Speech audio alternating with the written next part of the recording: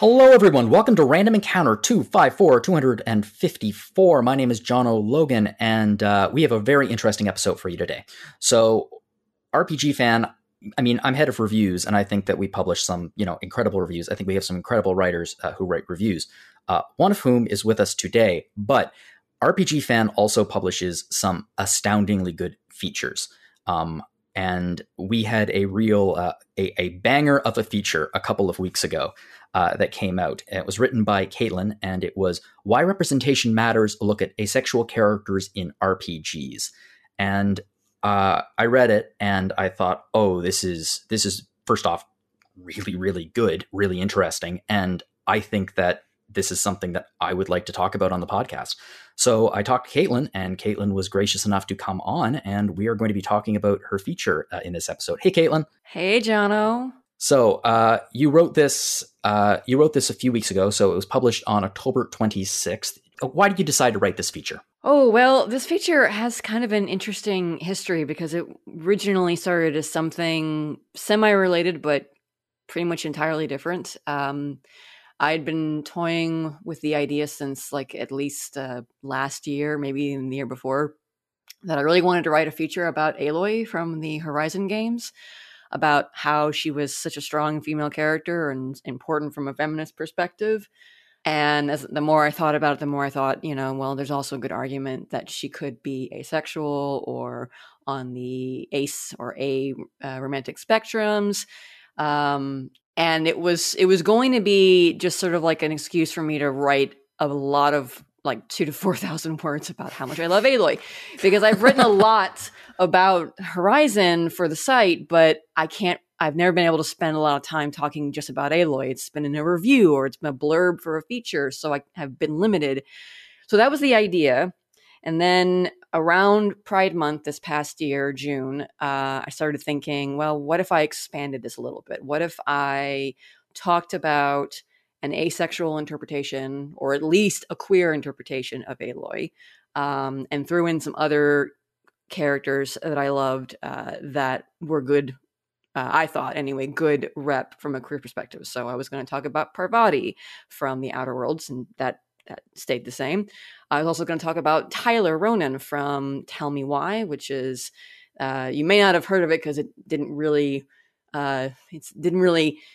do gangbusters, but it was an interesting sort of narrative adventure, sort of a Telltale style narrative adventure game where one of the two protagonists, the character and the voice actor who portrayed him, they were both trans.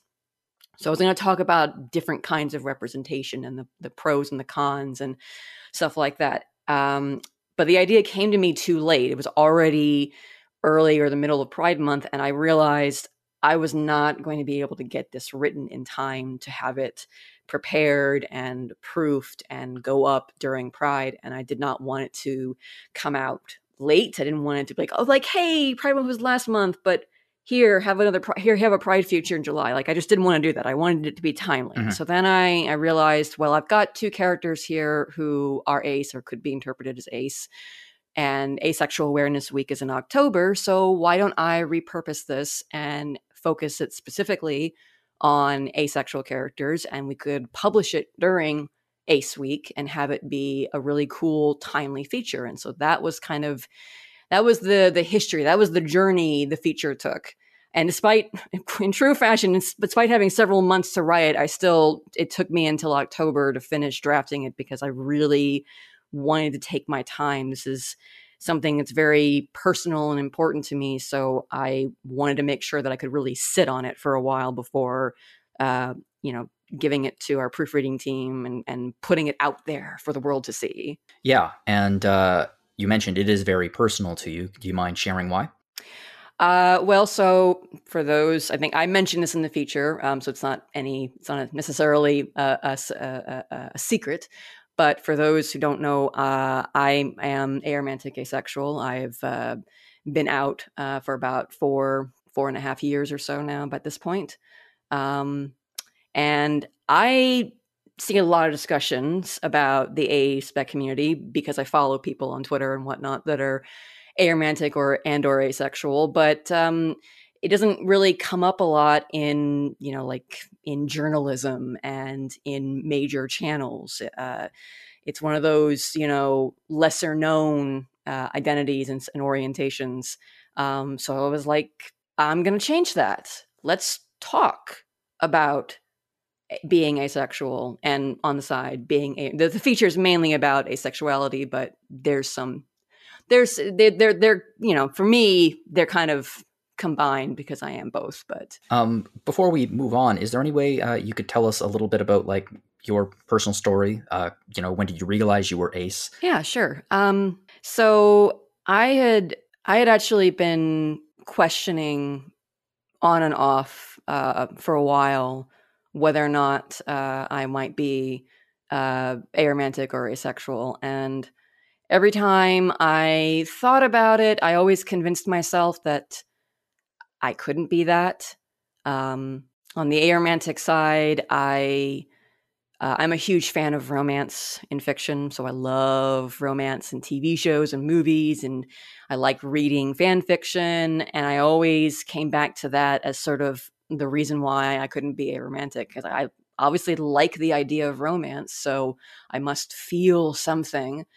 And on the sexual side of things, um, I certainly can get turned on and aroused by stuff. And I sort of looked at that and was like, oh, well, clearly I feel things that way, so can't be ace.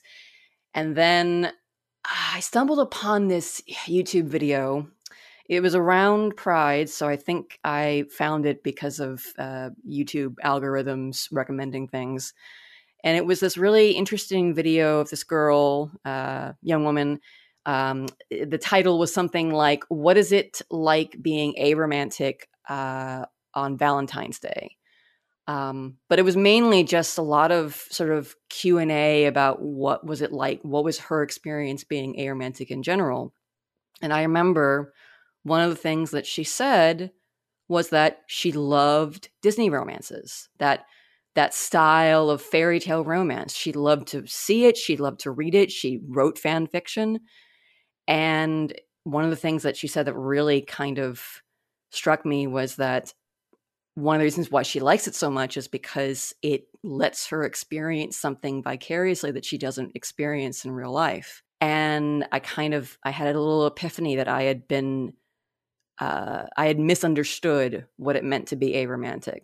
I had assumed that because what I like in fiction, because I like something in fiction, that must mean I like it in real life. But once I went back and sort of looked over my experiences, I realized, no, I don't really feel this in real life, or I have very, very rarely felt it in real life. And that's what matters, is what my experience is in real life. And I'd actually even very recently, before I watched that video, had the offhand thought that, well, I guess the reason why I like romance so much in fiction is because it lets me vicariously have something that I'm probably never going to have for myself. So all of a sudden it was like, holy crap, I was wrong about being aromantic. I am definitely aromantic. For a while, I thought I was still heterosexual, but then I realized that I had the same sort of a similar misunderstanding about what asexuality is, because it really has nothing to do with libido or whether or not you have sex, whether or not you like sex. It's just about sexual attraction. And same thing. I went back and I thought about all of my experiences that I could remember, and I realized, yeah, no, I don't feel that. I don't feel that at all. And that was one of the wildest things too about both of those sort of realizations, was not just that, gee, I'm pretty sure I'm aromantic, I'm pretty sure I'm asexual. No, it's more like, I'm pretty sure I've been aromantic and asexual for most of my life, if not all of my life. And I just didn't, for most of my life, didn't even know that they were things that a person could be, and didn't have the right understanding of what they meant, and how they applied to me and my own experiences. So it was an interesting time there. And particularly, I was nervous about coming out. I remember I took some time to sort of sit with it and keep it personal, because I was in my, still am in my 30s.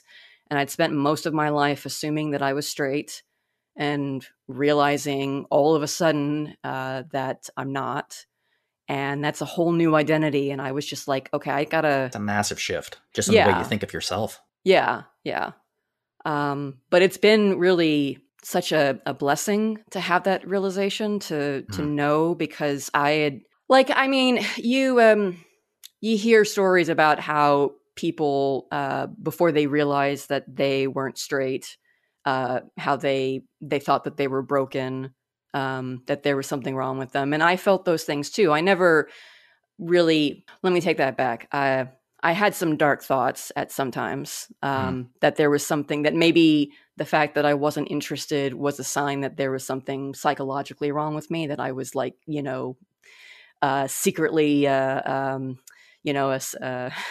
psychopath or something like that. Like the fact that I couldn't feel the interest was a sign that there might be something wrong, and I'm, secretly dangerous or whatnot.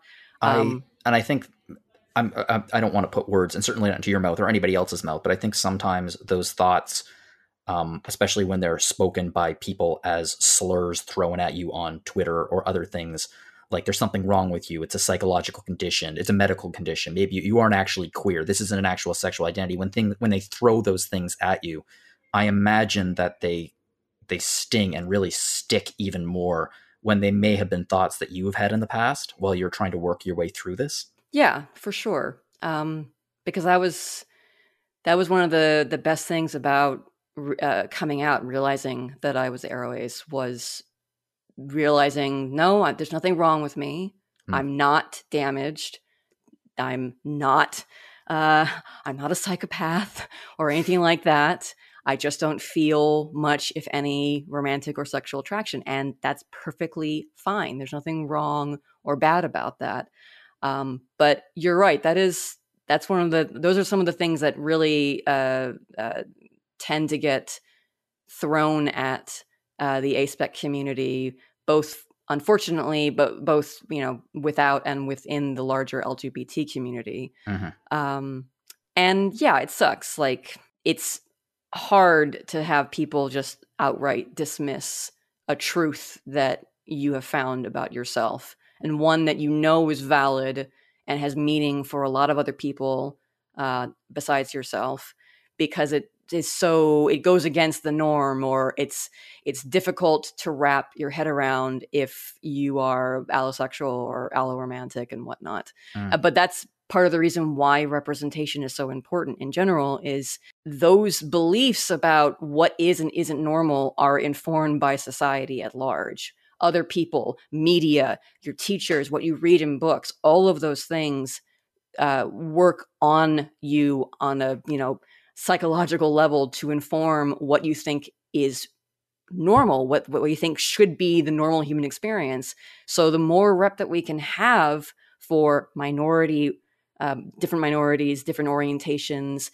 different human experiences, the more we can normalize those, and the better life experience everyone who falls under that umbrella will have. Absolutely. And I mean, exposure is so important when it comes to this kind of thing, not just for people who are who may be ace or anywhere in the LGBTQ spectrum to see representation of themselves, but also for people to see representatives of these groups in the media, so they aren't other anymore. They aren't demonized by their exposure. Isn't just people demonizing them, maybe their parents or something like that. Like seeing gay characters in the 90s, for example, on television, like Ellen, like Will and Grace, that sort of thing, did a lot for empathy for LGBTQ people, because all of a sudden it wasn't just something that would be yelled at as a slur in the schoolyard anymore. These are actual people. You could see them. They're there. And by doing that, it builds exposure and it creates, empathy. And unfortunately, asexuality is one of the least represented queer groups in media, including television, movies, and certainly in video games, which we're about to talk about. Yeah. I mean, you hear the acronym LGBT, so, everyone knows what those, the big four letters stand for. Even when you hear the larger LGBTQIA+, some people still don't know what some of those letters stand for. Like we were saying, asexuality is one of the least represented queer groups in media, including television, videos, movies, and video games. And I think my main issue with your feature title is the title is called A Look at Asexual Characters in RPGs, but the title easily could have been A Look at Asexual Characters in all of video games. Oh yeah. Because I was doing quite a bit of research, and it's a short list. It's a very, very short list. There's not a whole lot out there, certainly not explicitly. Like there might be, you can read a character as ace, but they aren't really explicitly ace. Or unambiguously, rather. Unambiguously, yes. Now, all of the examples that you list in the feature, except for Dragon Age, the three of them I am very, very familiar with, which is good because I get to talk about them. So the first one, why don't you introduce the first person on the list? Sure. So the first person on the list is also the best rep, the gold standard of representation. I would say. There's only one way in which they could have made her better, and that's if Ashly Burch was out as being ace herself. I'm pretty sure she has come out as being queer, but she is out as queer. Yeah. I don't believe she identifies or is openly identifies as ace. So that would have been amazing. That would have been like amazing. But still, yeah. So we're talking, of course, about Parvati from The Outer Worlds, which I finally, it took me forever to play this game, but I did play it and I loved it. I'm so happy when you played it. Right? Yeah. So Parvati she's my favorite character out of all the companions. She's just very sweet and earnest and endearing. It's really, I don't know how you could not love Parvati just in general. Well, for those who haven't played The Outer Worlds, some might say that she's heavily inspired by Kaylee Fry from the TV show Firefly, which makes sense because The Outer Worlds... The entire game is... basically, how I describe The Outer Worlds, it feels like they developed half of the game while they had the license of Firefly, and then the license got pulled, and they were like, well, we're going to release it anyway. And they just changed the names. Which is not a bad thing because it's a brilliant world and a brilliant game, but she is very similar to that character in terms of just superficial presentation. But that being said, the character is actually very different because very, very early on, they didn't make it a secret. It's not like hidden or anything like that. Her sexuality is very much a part of who she is and a part of her story. Yeah, so she, long story short, she meets a girl that she's interested in, and she confides in you, her captain, about this, and she opens up to you and says, I'm interested in this girl, but I'm a little bit concerned because I'm not really into the physical side of relationships, and it's caused problems for me in the past. People have told me that they think I'm cold, and at one point she says, when people say or imply you're little different than automechanical, aka a robot, which is a stereotype that gets thrown at asexuals a lot. You start to wonder. So she never says the word asexual, but it's obvious, it's well understood that that's what she's talking about. And you actually have the opportunity as the player character to say that you feel the same way. Which makes sense canonically in the game because there are no romantic options for your character in the game. Yeah. And to that point, you can not only tell her, I feel the same way about, that I'm also essentially not interested in the physical side of things, but you can also literally say, I also don't really care for romance. So you can, if you want to, literally have your character identify as a romantic asexual. But still kind of a douche because you're like, I'm like you, but cooler. Well, you don't have to say that. You don't have to. Yeah, you can. I never picked that option, so I don't know how she reacts. She agrees with you, I believe. I don't want to be mean to Parvati because I love Parvati. Who would ever be mean to her? Apparently her previous, significant others were real dicks, so... Yeah. But yeah, no, this was such an amazing experience. I had a big ass smile on my face from the moment she started talking about that because it was so true to my experiences. It was so natural. It didn't feel forced. It didn't feel like the person who wrote her didn't understand what they were talking about. Because they really understood what she was talking about. Yeah. And not only, having that discussion, but also having the opportunity. I'd never ever. Like, I think Parvati was the first time I played a game where a character was very obviously A-spec, and it was absolutely the first time where I had not like a headcanon opportunity, but literally a dialogue option I could click to say that I was also A-spec. And it was so amazing, but it also made me wonder, like, what would my experience have been like if I hadn't come out yet, if I hadn't realized yet, if I was still questioning, and could this have helped me come to that realization and make peace with who I am? And I talk about this in the feature, that's part of what's great about representation. It's not just about normalizing different experiences for the sake of equality. It's also about helping people who may not have found the words yet to describe themselves and explain their experience, and to realize themselves that they are normal and there's nothing wrong with them.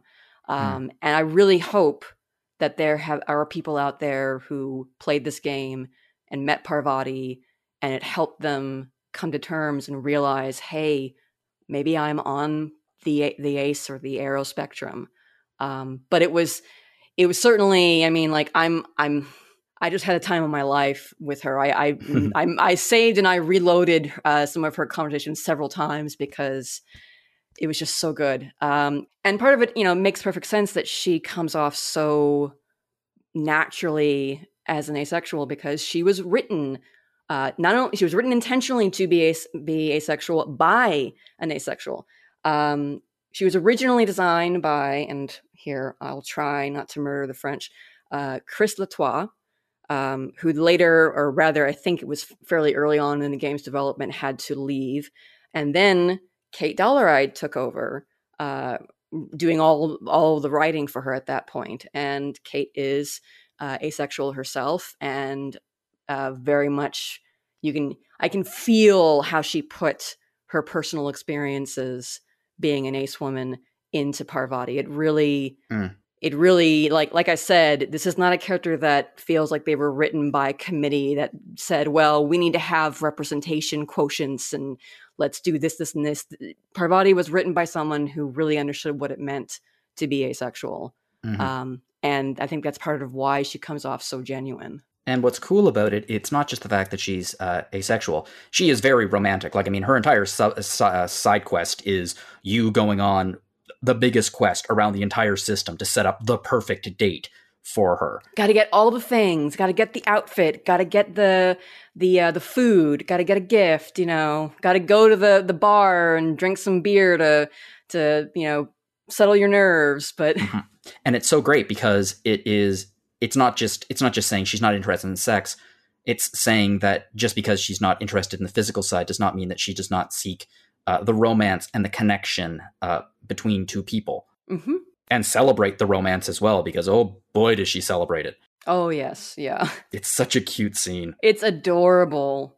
I love it. Yeah, it's a great scene, and it's a great side quest too. And it just helps, like, even ignoring all of that, she's a great character. She's always a bright ray of sunshine on the ship. And she also swings a big hammer, which is awesome. She was almost always in my party. Mine too. I really didn't want to remove her from my party. I just like what she brought to the party. Yeah. Like, in terms of her character and everything. It was always nice to pair her with someone who was pretty cynical about the system. Because then you get like both sides of it. But she's an absolutely lovely character. I mean, I really like The Outer Worlds. I reviewed it a while back. I'm really looking forward to the sequel. Yes, me too. Yeah, because I would like them to develop it even more, because it's such a cool world that they created.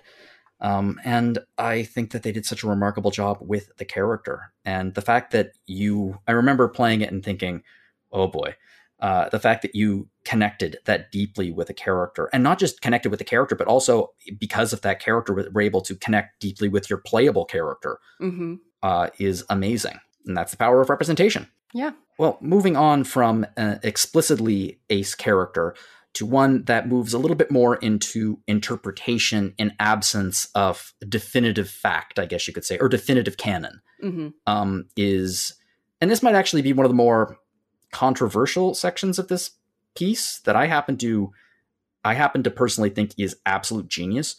It's Aloy from the Horizon series. I remember I played Horizon Zero Dawn, and I was really, really enjoying it. I really, really liked it. And I remember talking to you about it, and I think that you were the one who suggested that Aloy might be Ace. And all of a sudden, it really clicked with me that, wait a minute, oh yeah, this really, really works for the character. Because it really does work for the character.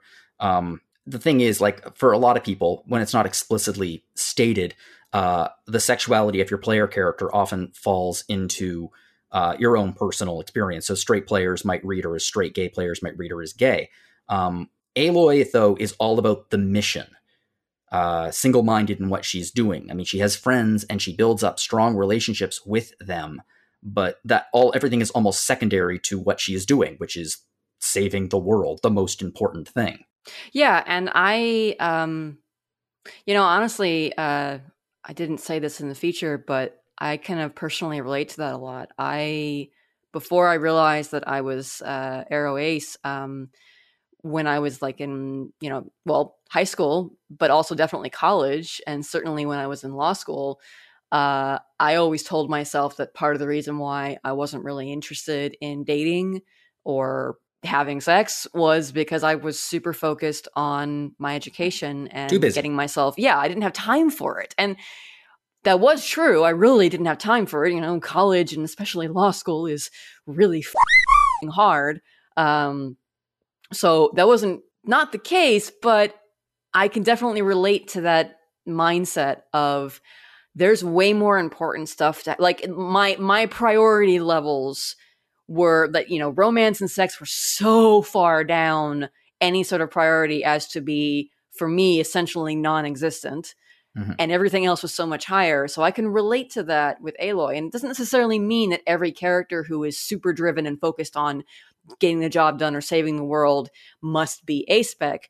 But it was another way that I really found myself getting attached to her as a character when I was playing, because I could totally relate to that whole, I don't have time for the Sun King to be getting over his girlfriend that died and propositioning me to be his new queen. I don't have time for, did you not hear me tell you that there's a evil AI out there that's trying to destroy the world? Dude, come on. Yeah. It's that scene is it's painful in a lot of ways. Especially because, like, he's cute. Okay, he is cute.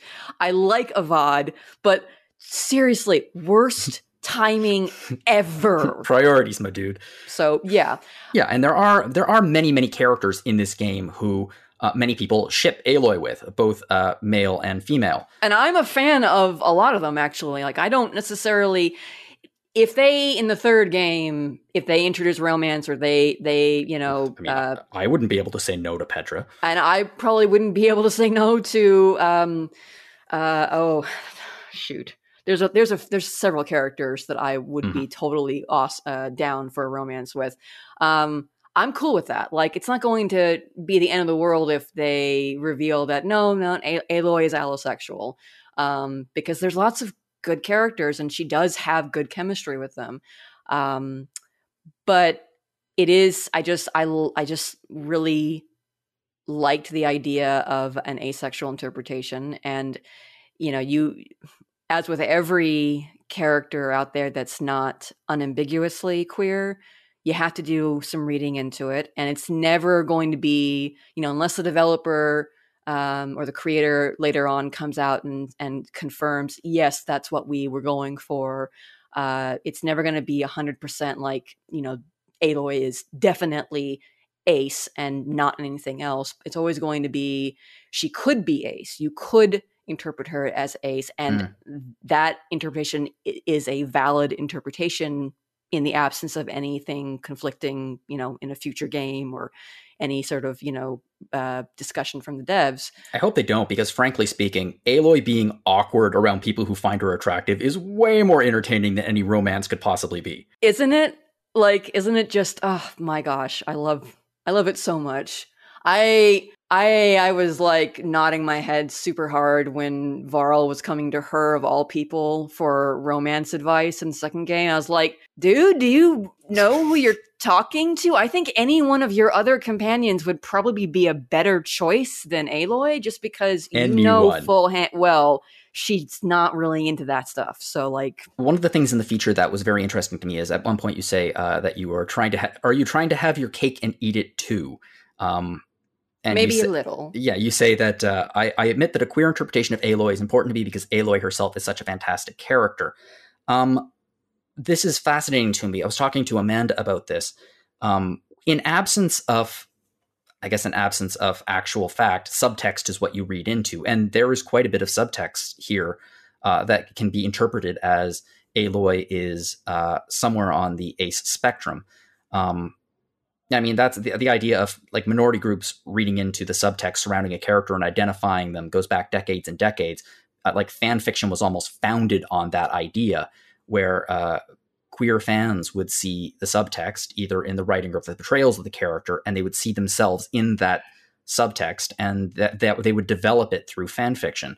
So the idea that you would see that in Aloy is in no way, shape, or form strange to me. It's a completely legitimate interpretation of where Aloy is coming from as a character. And to be honest, I think it's a really good one. Yeah, I think it definitely, it's a more interesting experience, I think, than to just say, well, here's another allosexual, possibly heterosexual character, and the fact that she's a woman too, that obviously I love that, because I want more strong female characters in games in general. But I feel like I've seen some arguments made that it's not fair that Aloy doesn't have romance options, because if the character had been male, if she'd been a man, maybe she would have, because we're still dealing with sexism, and devs still seem to prefer the idea, or seem to think that the idea of a male lead is more popular. And that's the thing to do these days, is you give people romance options. If you have dialogue choices, you tend to give them romance options. And I definitely get that argument from a feminist perspective, but I really felt like it was far more interesting that they created, first off, this big ass, beautiful AAA world, that the engine is so good that Hideo forking Kojima wanted to use it for him to be yoinked it and used it himself. And I'm not the biggest fan of Kojima, but made a much more boring game. Yes, made a horrible delivery game out of it. See, out of this entire episode talking about asexual issues, that's going to be the most controversial thing either of us say right there. I couldn't finish it, okay? I tried. And honestly, as a total aside, the main character in that game, there's arguments for him being on the A spectrum too, either asexual or aromantic, both. There's actually, and I mean, if I had finished the game and if it was in our coverage, I would have considered it, but I just couldn't get over the boredom of delivering packages across anyway, that's beside the point. It's a AAA game. It's a beautiful game. The engine's amazing.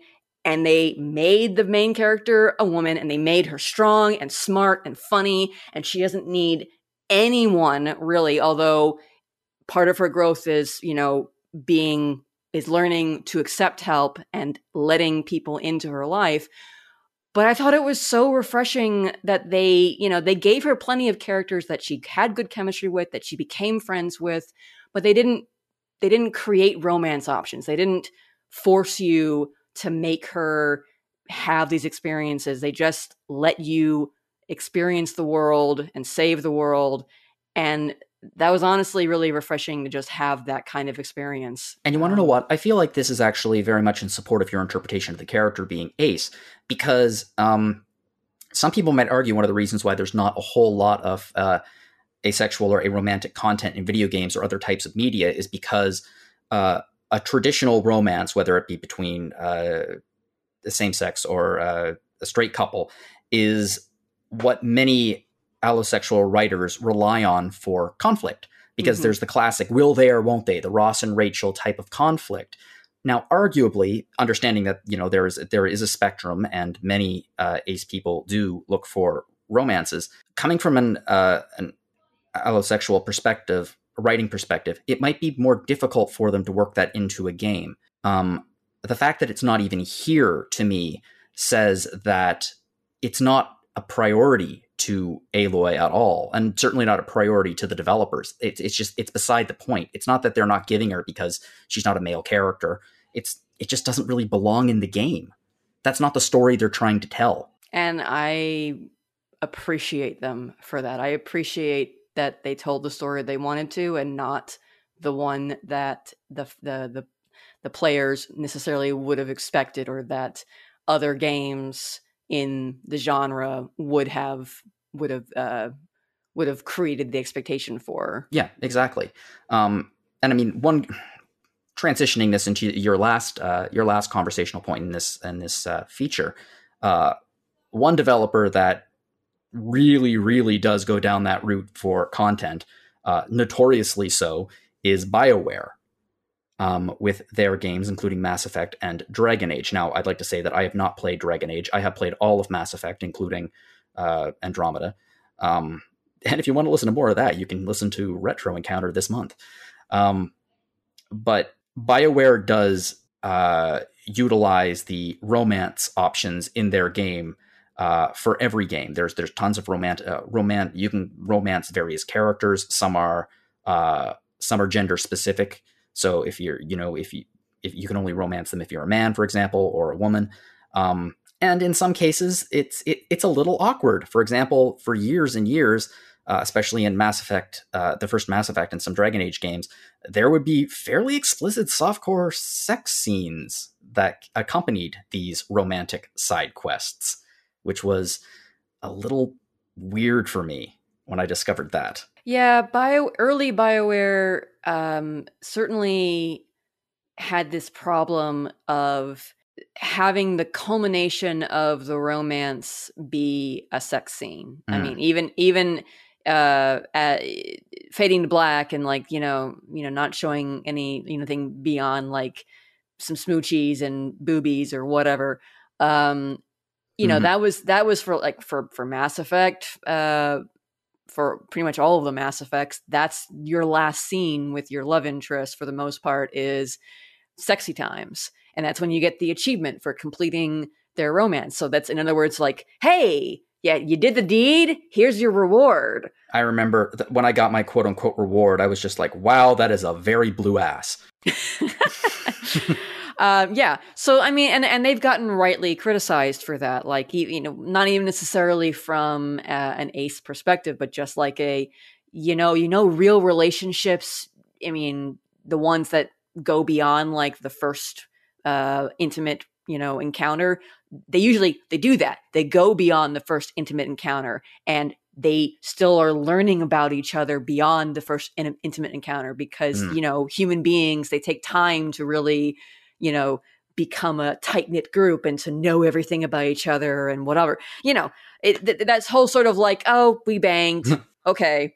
And particularly from an ace perspective, it really kind of sucked that you could find yourself interested in a character, but in order to complete the romance, or at least to complete the narrative, you have to have sex. Like in the first Mass Effect, you can tell Kaidan, Ashley, or Liara that you don't want to, like, you need to focus on the mission, but they just leave. You just basically tell them, yeah, you basically tell them, hey, I like you, but we can't do this until we deal with Saren and whatnot. And that feels kind of like, yeah. Even from like, okay, there's the meta, there's the completionist standpoint. You buy a game, it has X number of scenes. You want to see all the scenes you can. Like, that's part of the point of playing a game is to experience the content. And of course, on a certain level, it feels kind of shitty to say, well, I'm not going to do this content or I can't do this content because I want to role play my character in a certain way and the game won't let me do both. But there's also the fact that, I said this at the beginning of the episode, society acts on us through a lot of different avenues to form what we think is normal, what we think is expected, what we think we should be doing. And even for people who are queer, even for people like me who are out and confident, we feel that pressure. I feel that pressure all the time. I still, to this day, sometimes feel bad about the fact that I don't feel romantic attraction. I don't feel sexual attraction. I still feel bad about the fact that, I don't know if I'm going to find a person that I can be with, because can be really hard to find, unless you find someone else who's also aro ace, it can be really hard to find someone who is okay with the idea of a person who's not really into romance and a person who's not really into sex or doesn't really feel the attraction to those experiences. And I've made my peace with it. I'm usually tell myself that I'm perfectly happy being by myself, but sometimes I don't always feel that. And sometimes that's because society is telling me I should want to have, society, let's be fair. Society is telling me I should want to have a boyfriend because society is heteronormative. Society is telling me I should want to get married. I should want to have kids. I should want to have sex, all those things.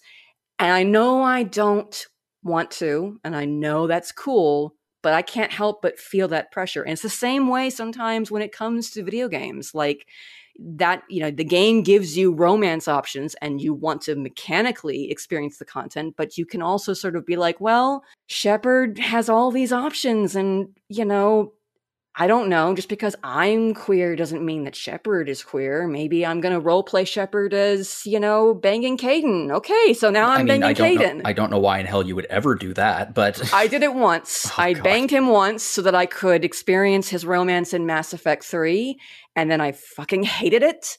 Never again. You heard it here, probably not for the first time.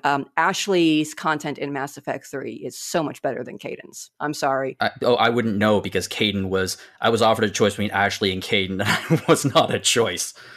It was not a choice that I had trouble with. Oh, Kaidan is, I like Kaidan, and I don't know. But Ashley takes you to a bar in Mass Effect 3, and you get to have a bar fight in Mass Effect 3 where Kaidan just takes you to your apartment and cooks Canadian food for you. Yeah, no one likes that. I don't even like that. It was super boring. I know it's super boring. Every night I go in and I cook Canadian food, and I'm just like, God, this is boring. I am sorry. Why can't I have taken myself to a bar? I'm sorry to all of our Canadian listeners. I love Canada. I really do. It's just Kaidan that's boring. Like they could have maybe made a better rep for you. Here's how boring Kaidan is. I just learned that Kaidan was Canadian, and I still would choose Ashley to live.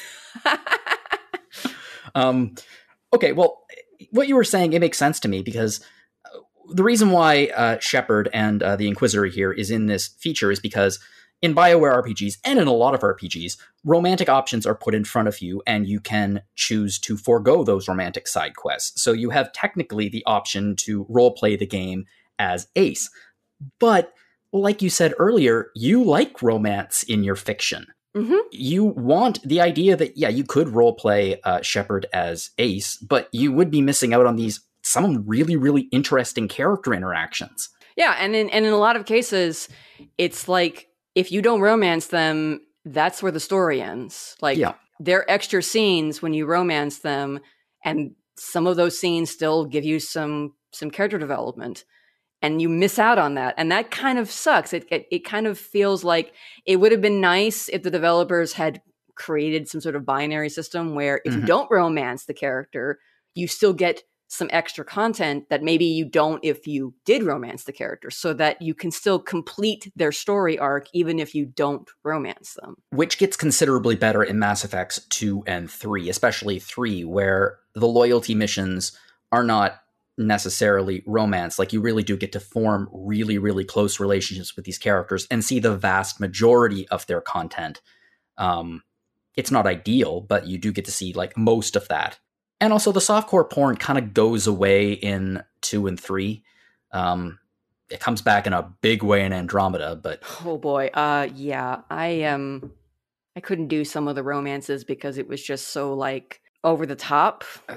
Andromeda, I enjoyed Andromeda, but it has some issues. I don't think the hot alien Catman is really as hot as everybody else thinks. Like, I couldn't romance him. I tried, and I was just like, I shot him down because it was like, I don't know. I just didn't feel any kind of real chemistry between the two. He's no Garrus. He's no Garrus, but no one is Garrus. No one is Garrus. No one can ever be Garrus. Which, I mean, and part of the beauty of playing a RPG like this is that you do get to role play as a character, and you don't necessarily need to role play it as yourself. Like, for example, my commander Shepard was a very monogamous lesbian who was into aliens, like really into aliens. Had a massive crush on all of the aliens, but was loyal to her blue wife. Okay, yeah. And I carried that through all 3 games, and it created a really interesting story for me that went in a relationship that went through all 3 games. By the 3rd one, it was I really felt like they've been together for years and years and years. There was so much history there. It was great. Yeah. Anyway, what I was going to say is there was a video I watched a couple of months ago. I can't remember who created it, but it was about how bisexuality had changed video games. And one of the things that the writer said in it, they said there's a difference between mechanical bisexuality and canonical bisexuality in video games. And that also applies here, mechanical asexuality, but not necessarily canonically asexual. So like you can play Shepard as Ace, but canonically speaking, that's not what the game wants you to do.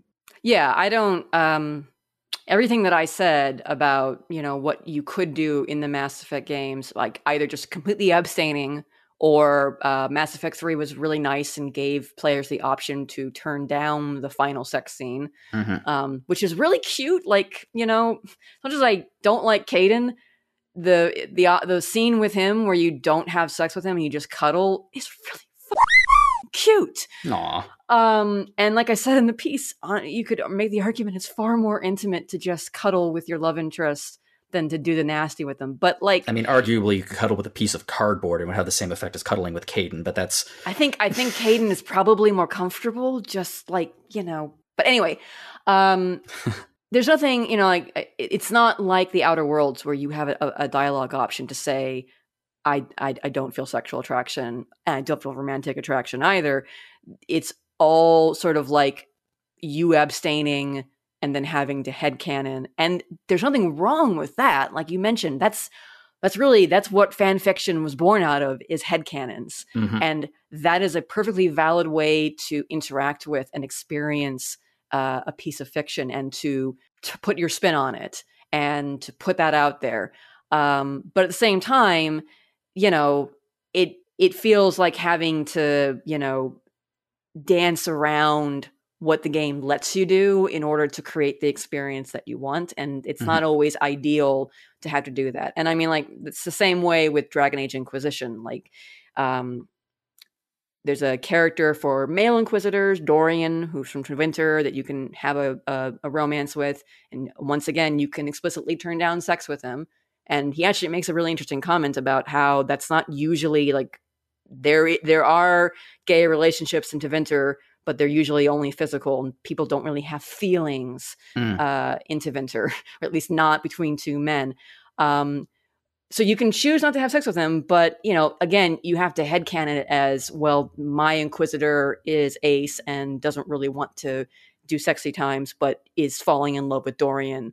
And there are other characters that you can do similar things with. But again, none of it is explicit. It's all, you have to create your own personal headcanon. And like I said, the BioWare games are really good for that. Like, that is the advantage of games like the BioWare games, where you have dialogue choices, where you have romance choices, where you are encouraged, where the entire point of the experience is to make decisions and make the character your own and see how things happen.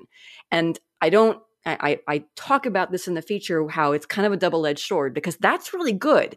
That's really important. And it's especially useful for people in the LGBT umbrella, because it allows them to have that experience, to have Shepard or the Inquisitor be their identity, their orientation. And it can work for multiple different people. Shepard can be straight. Shepard can be gay. Shepard can be lesbian. Shepard can be bi. Shepard could be ace. But the flip side is that because all those options exist, there's no definitive one. And so it's not quite as strong as a character like Parvati that was designed from the get-go to be unambiguously ace.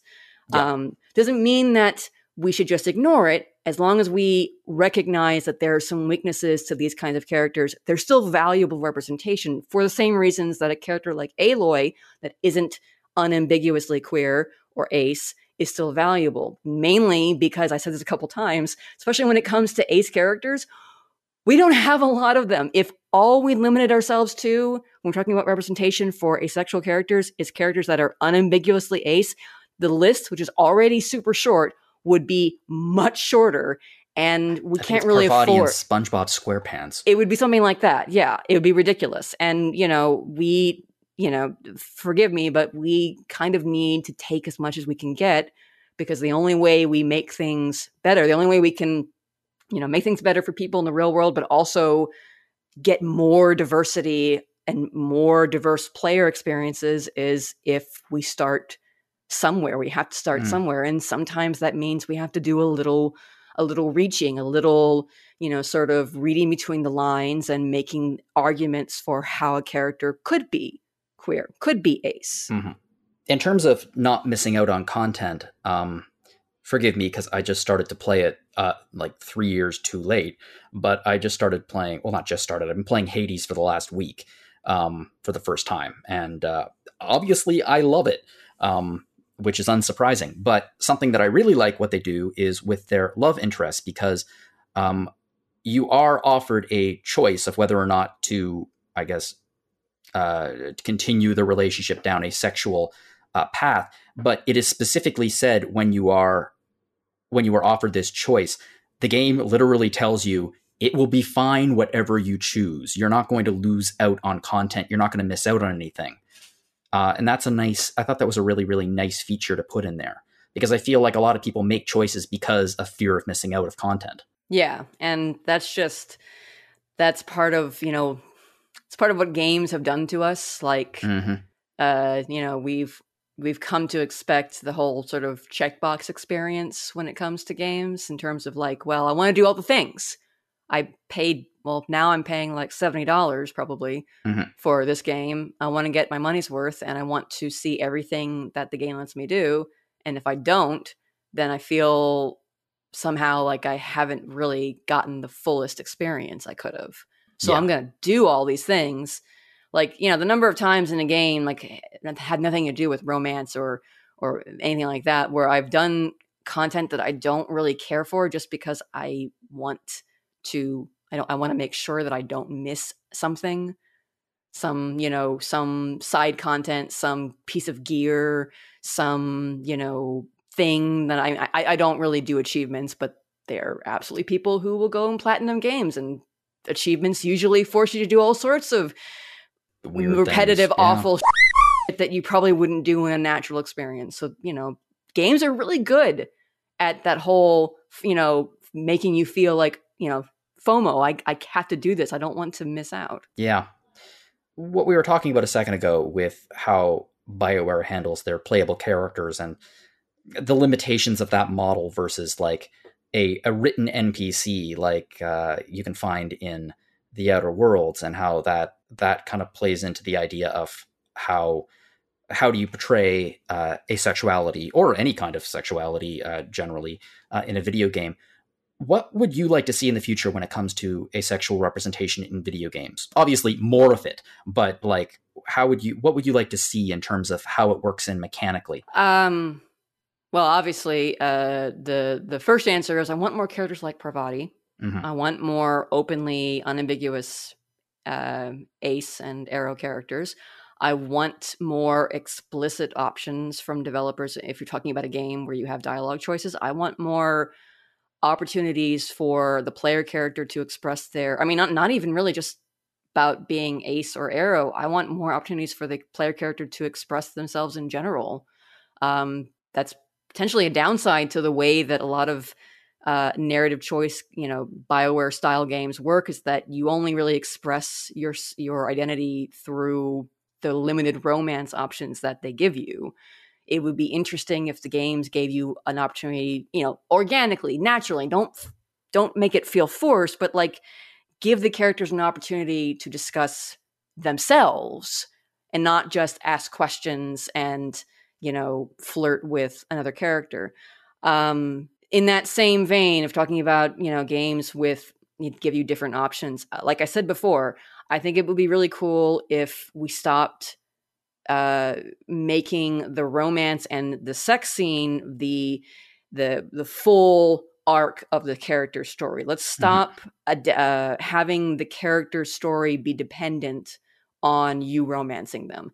Let's have content for characters that you could romance but you didn't. Like beyond, like a final bro moment between, again, let's say you saved Kaidan. I know most of us didn't, but let's just say you did. A final bro moment with Kaidan where you like meet at the bar on the Normandy and just, clink your glasses or whatnot or something like that you only get if you don't romance him or if you're a dude or whatever. Although actually, take that back. They made Kaidan bi in Mass Effect 3. Yeah. They did not make Ashley bi though, so fuck you, BioWare.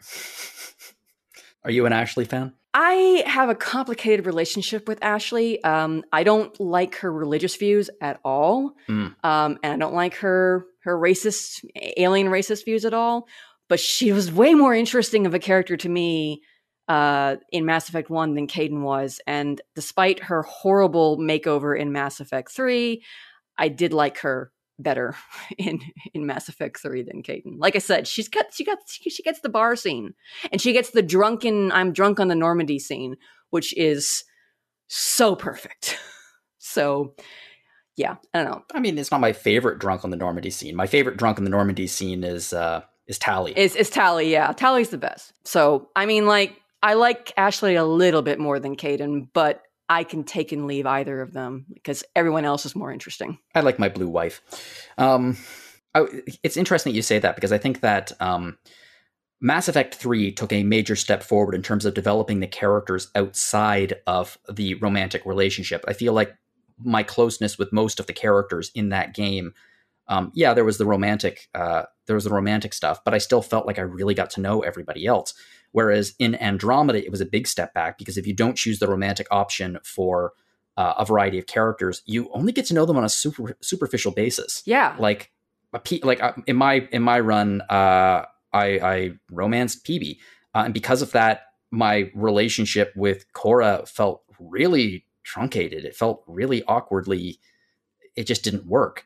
Same thing with Liam. Like by the end of it, I didn't really know Liam all that well, and I thought that was such a shame because the cast was my favorite parts about Andromeda. Yeah, I don't even remember. Did I romance any? I don't even remember if I romanced anyone in Andromeda because I just wasn't. Oh no, I did. I romanced the smuggler guy, the Han Solo-esque. He's not a party member. Mr. Danger. Yes, because he was interesting, and I wasn't really feeling any of the other romances. But yeah, so I did the. I guess this would be the.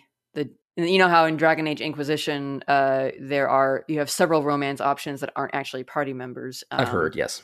Although they're far more fleshed out in Inquisition than this guy was in Andromeda. So I also still felt kind of cheated because it was like, oh, that's it? Okay. Mm-hmm. I think my favorite moment of passing up romance and passing up a romantic option in any game was in Mass Effect 3, which was because my character was extremely monogamous. And with Liara, Samantha Trainer came up to my quarters to get a shower.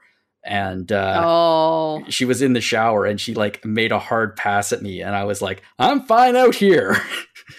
and Trainer was just like, good old Trainer. What do I do? I'm in her shower and now I'm awkward. And it was a very funny moment. Yeah, I remember that scene. I found that scene kind of super awkward too. Like, it was so awkward. I like Trainer, but I'm like, Chain of Command much, girl? Like Shepard has ever given a crap about Chain of Command. But like, still, like, I don't care if Shepard gives a crap. I would have expected Trainer to. Yeah, you're probably right. Well, I really do hope that, in an ideal world, you'd be able to take a look back at this feature in a few years from now and maybe add a couple of more characters to it in the first column of asexual representation, the definitive one, like the not reading between the lines or not mechanical asexuality, like an ace character. Mm-hmm, yeah. That's kind of what I would want from a character, a very well-written character who is complex and who has choices and makes themselves and their past known as you get to know them. And that's part of the brilliance behind Parvati. So yeah, that would be nice. Sorry, I don't have anything to add. Okay, well, in that case, if you are curious about this feature, obviously the link is going to be in the episode description. Caitlin, I will include some more information about asexuality. There are going to be several links in the episode notes. Caitlin, any off the top of your head that come to mind? Well, the big one that I always think of first is AVEN, the Asexual Visibility and Education Network, and that's just www.asexuality.org. It's just a good general resource. They have forums, which I have not honestly used in ages, so I don't want to necessarily definitively speak to them, but they definitely have some good general resources for, if you're just want to learn more about asexuality, if you're questioning yourself, that's a good place to start. I really like Ace Dad. This is a gentleman who is he started, I think, doing like short like TikTok videos, but I believe he also has a YouTube channel now. Just Ace Dad Advice on Twitter.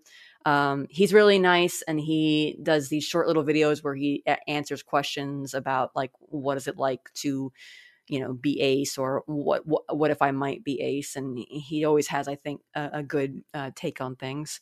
On the podcast side, I off and on listen to the Ace Couple.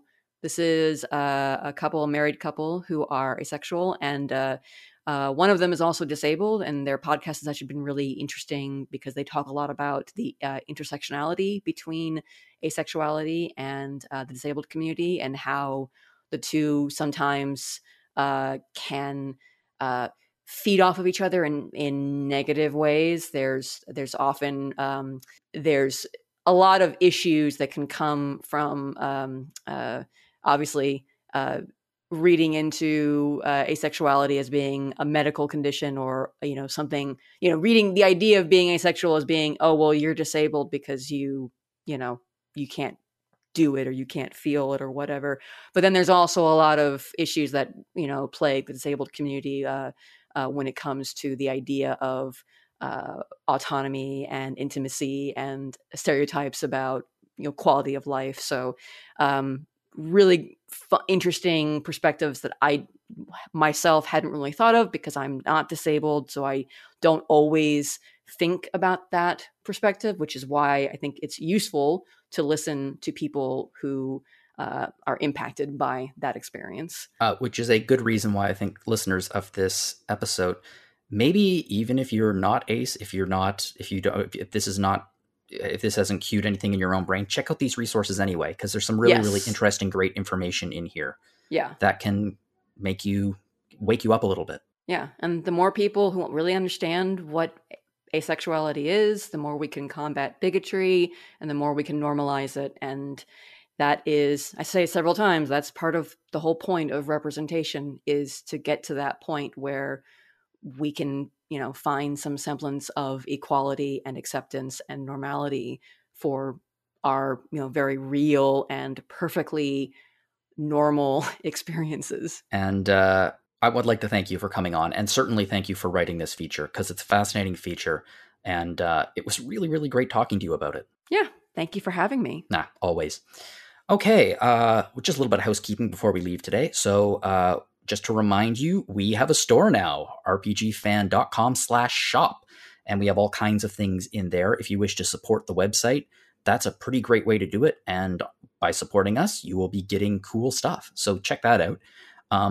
You're listening to Random Encounter. This is just one episode. We have many, many others. Just a heads up that due to scheduling, we have an episode coming out next week that we needed to get out as soon as possible. So we're going to be doubling up on Random over the next 2 weeks. So you have this episode. There's going to be another episode of Random going up on the 14th. Then you are going to get an episode of Rhythm Encounter on the 21st, and then another week the week after that on the 28th. And then we'll just be getting back to our usual 1 week on, 1 week off schedule.